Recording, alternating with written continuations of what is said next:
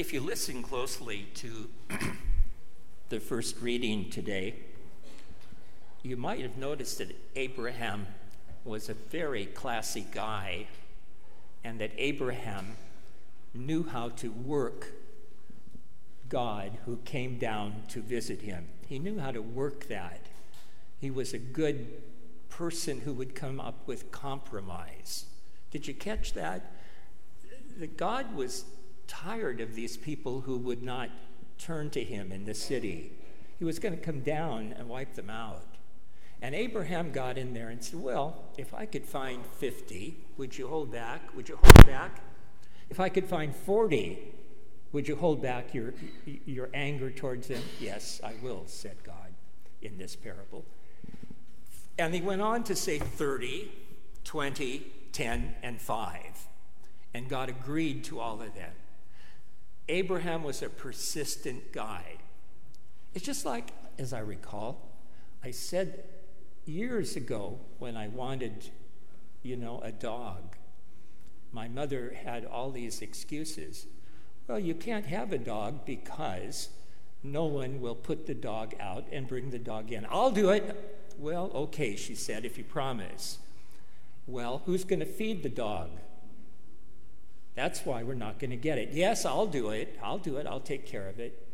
Who's going to do all of these things that are needed to keep this animal? And so finally my mother relented, and we got the dog. But I think I was very clever in doing that. Not that I'm clever at any time, but I was persistent.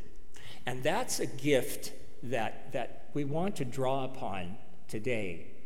That in the scriptures, prayer is a persistent kind of relationship with God. That God's ears are wide open. God's door, knocking on the door, is always wide open to us. The one who knocks, the door will open. I'll open it for you. But we need to be persistent. And that's so significant in this sense of Abraham. But it goes on. Jesus isn't through with that yet. The gospel writers have put another story for us to reflect upon. The story of the house that was all asleep. Now, and they come and knock on the door. I need some food because I have a visitor. That story in the gospel today tells a great parable that the individual who was asleep with his family. Now, let's think about their house for a minute. Their house was not a double-story house. It didn't have a bathroom in every room. It didn't have TVs. It didn't have air conditioning. It wasn't large like our houses are today. It was just a small little patch, a small place where they lived. And the children, in my review of how those houses were stacked up like cord of wood right to the door. They slept on the floor, and for him to open the door when the neighbor was coming would have been impossible because he'd wake up the whole house. The kids would scream and all of that kind of stuff. And so Jesus wants us to know that even that persistence, the guy will go to the door even though he wakes up the children. Persistence in prayer is so significant. I remember one time I went into the sacristy at St. Vincent's, and I had been in Portland a couple of days off and on, and I couldn't find a place to park. And you get kind of angry. Do you do that? Thank God I drive alone. People would be shocked. And so we all get a little bit out of sorts with that. And I was talking to the sacristan, and some of you know Lou Amort. He was kind of a very significant person at St. Vincent's.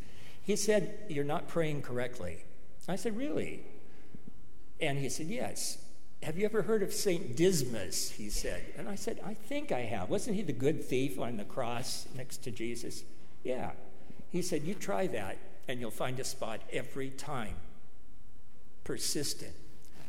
So I did try it every time, and lo and behold, I always got a place to park. Try Dismas. Be persistent. Don't give up. Don't become so angry and lose your perspective, whoever it is or however it is. The Father hears us. Either that or the place that we were going to park in isn't that important. You go around the block, keep your faith, and another one shows up. God is with us, and I think we forget that. You know, when I was at Mount Angel, I loved to hear that bell because it reminded me of Mount Angel, the bell that was rung before Mass. I'd hear it every morning. It would stun me, get me out of bed. But it's good to hear that again. But at Mount Angel, I was in college.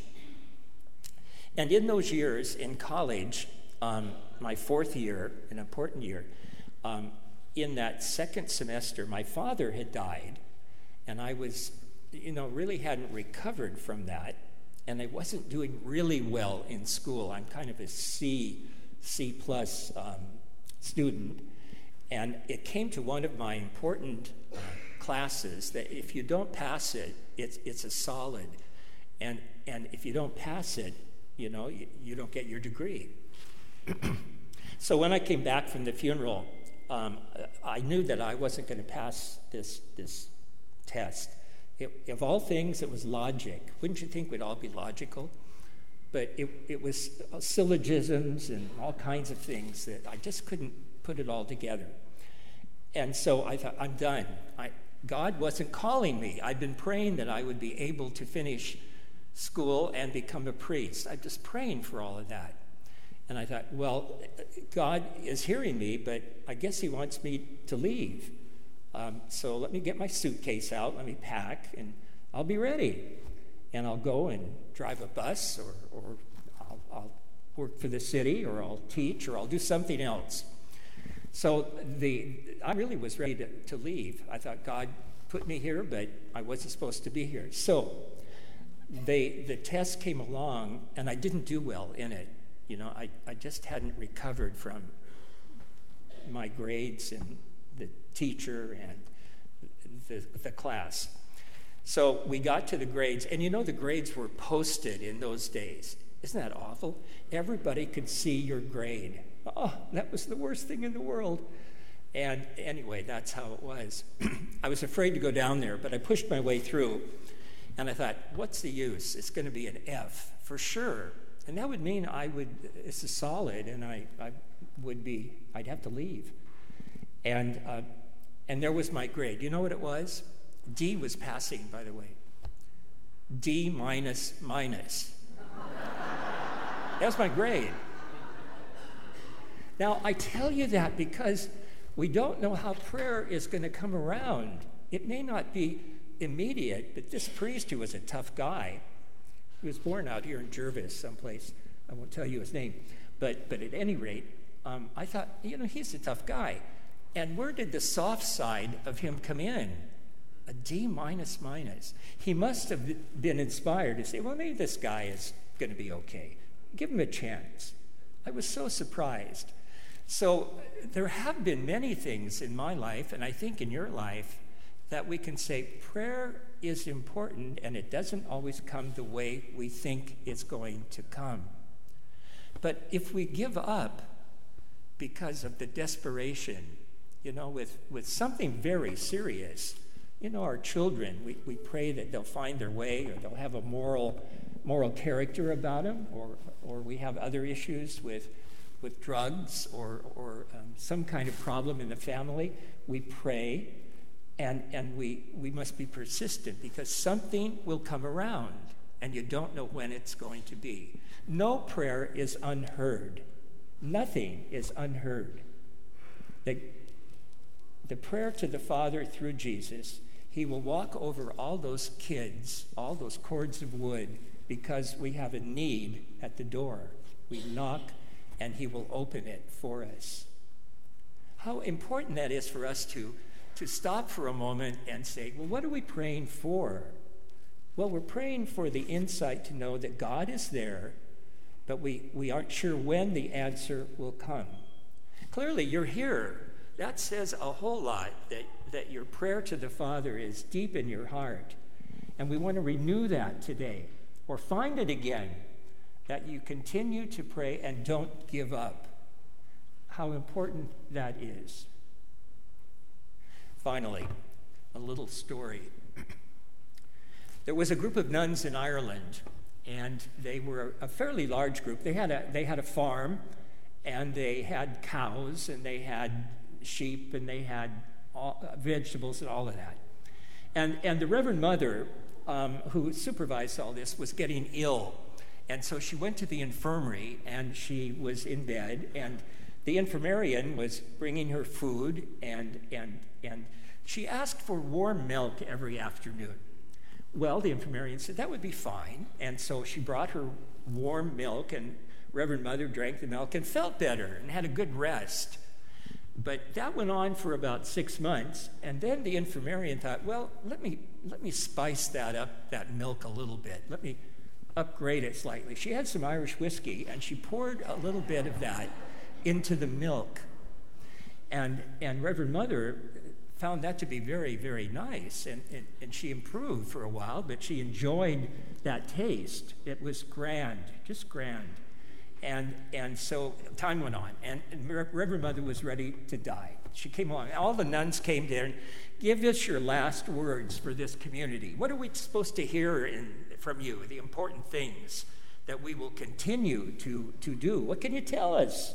Tell us what we should do. And the only words that she uttered, that's going to be the word, that she uttered before she died was, "Don't sell the cow." Uttered, yes.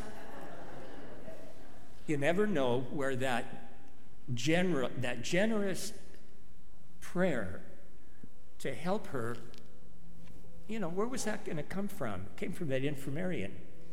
And so we stop and we think all the people we pray for and all the events that happen are really, really significant. So stay persistent.